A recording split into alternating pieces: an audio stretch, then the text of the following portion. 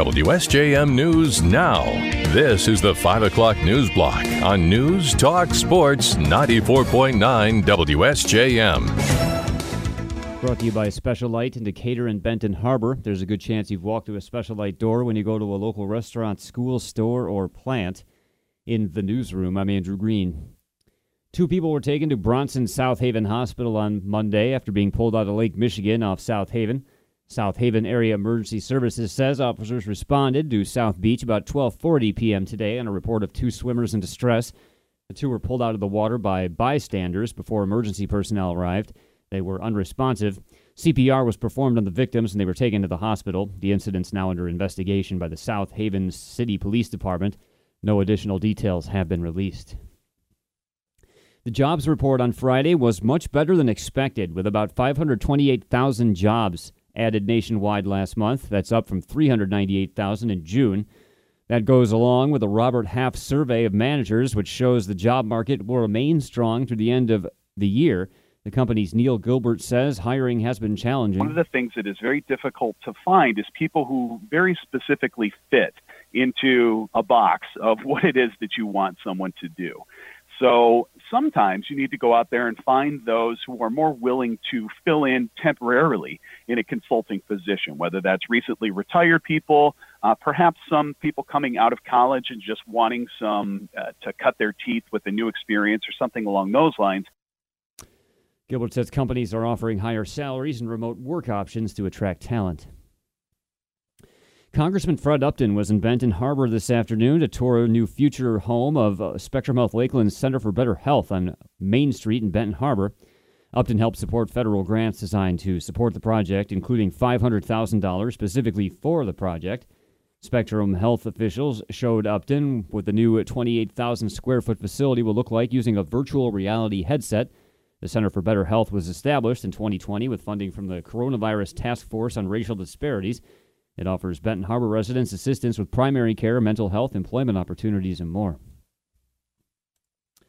A little over a week after 2 bicyclists were killed and 3 others injured in West Michigan's Ionia County by a drunk driver, there's now a crackdown this week on dangerous behavior by drivers and bicyclists.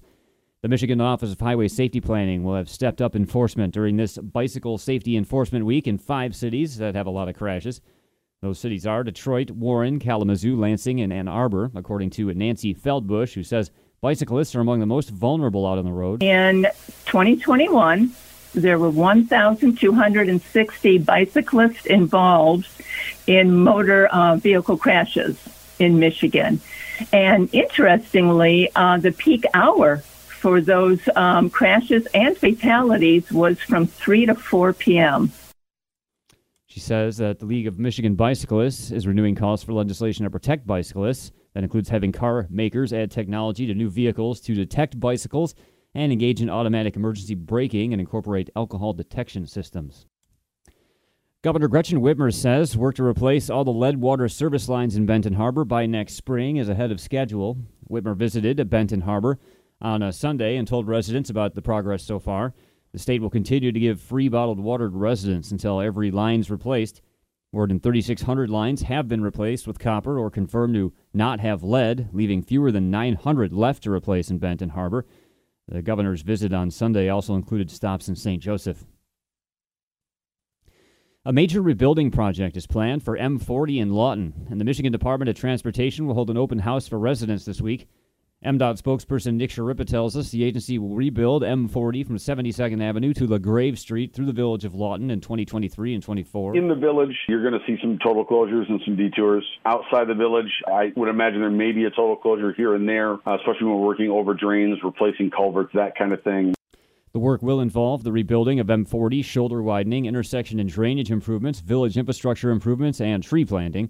Sharippa says everyone's invited to learn more at Wednesday's open house. We're going to be going through somebody's community for a couple of years, and we want to be sensitive to that and give them a chance to see what's coming before we just show up in their front yard. The open house will be from 4 to 6 p.m. Wednesday at Lawton Village Hall. Sharippa says MDOT engineers will be there to explain what's planned. The agency prepared for the project with village officials, making sure it's in line with the local master plan. The work will mean lane closures and some total closures. 2025 will bring a tree planting. It's expected to cost about $10 million. St. Joseph Public Schools is hosting a job fair this week for multiple open hourly positions. The district says they include positions like bus driver, paraprofessionals, cleaning staff, substitute teachers, and other support staff.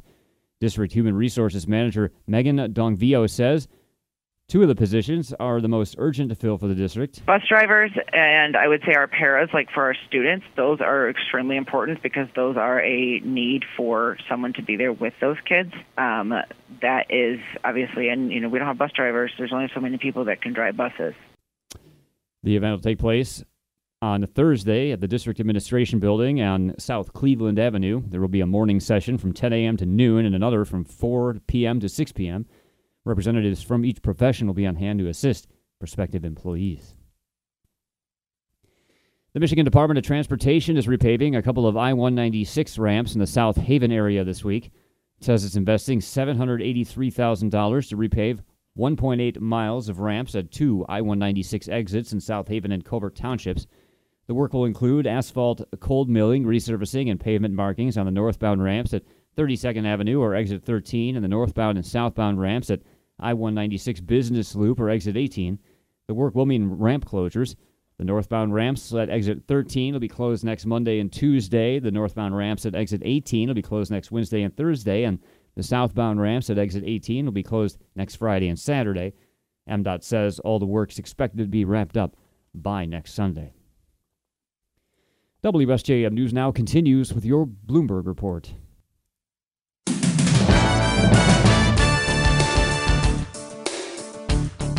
WSJM News Now continues. President Biden traveled to Kentucky today to survey the damage from floods that killed dozens and destroyed entire communities. The president, accompanied by First Lady Dr. Jill Biden and Kentucky Governor Andy Beshear, spoke at Marie Roberts Elementary School, which has now been converted into a temporary FEMA site. Biden, recalling the damage he witnessed from the air while traveling to Kentucky. ABC's Jay O'Brien reports from the White House. President Biden describing the destruction he saw from Marine One flying over an area that faced devastating flooding more than a week ago. And you think to yourself, what in God's name happened? The president linking the disaster to climate change. We've suffered a consequence of climate change, a significant number of weather catastrophes around the nation. Just in the year and a half I've been president. At least 37 people were killed in the flooding. Jay O'Brien, ABC News, the White House. Authorities have identified the 4th victim in a series of killings of Muslim men in New Mexico's largest city as the death sent ripples of fear throughout the Islamic community nationwide. Police are also seeking help finding a vehicle believed to be connected to the Albuquerque slayings, where the common elements were the victims' race and religion. The latest killing occurred Friday night in Albuquerque, and ambush shootings killed 3 other Muslim men over the past 9 months. Police are trying to determine if the slayings are linked. Police say the same vehicle is suspected of being used in all 4 murders.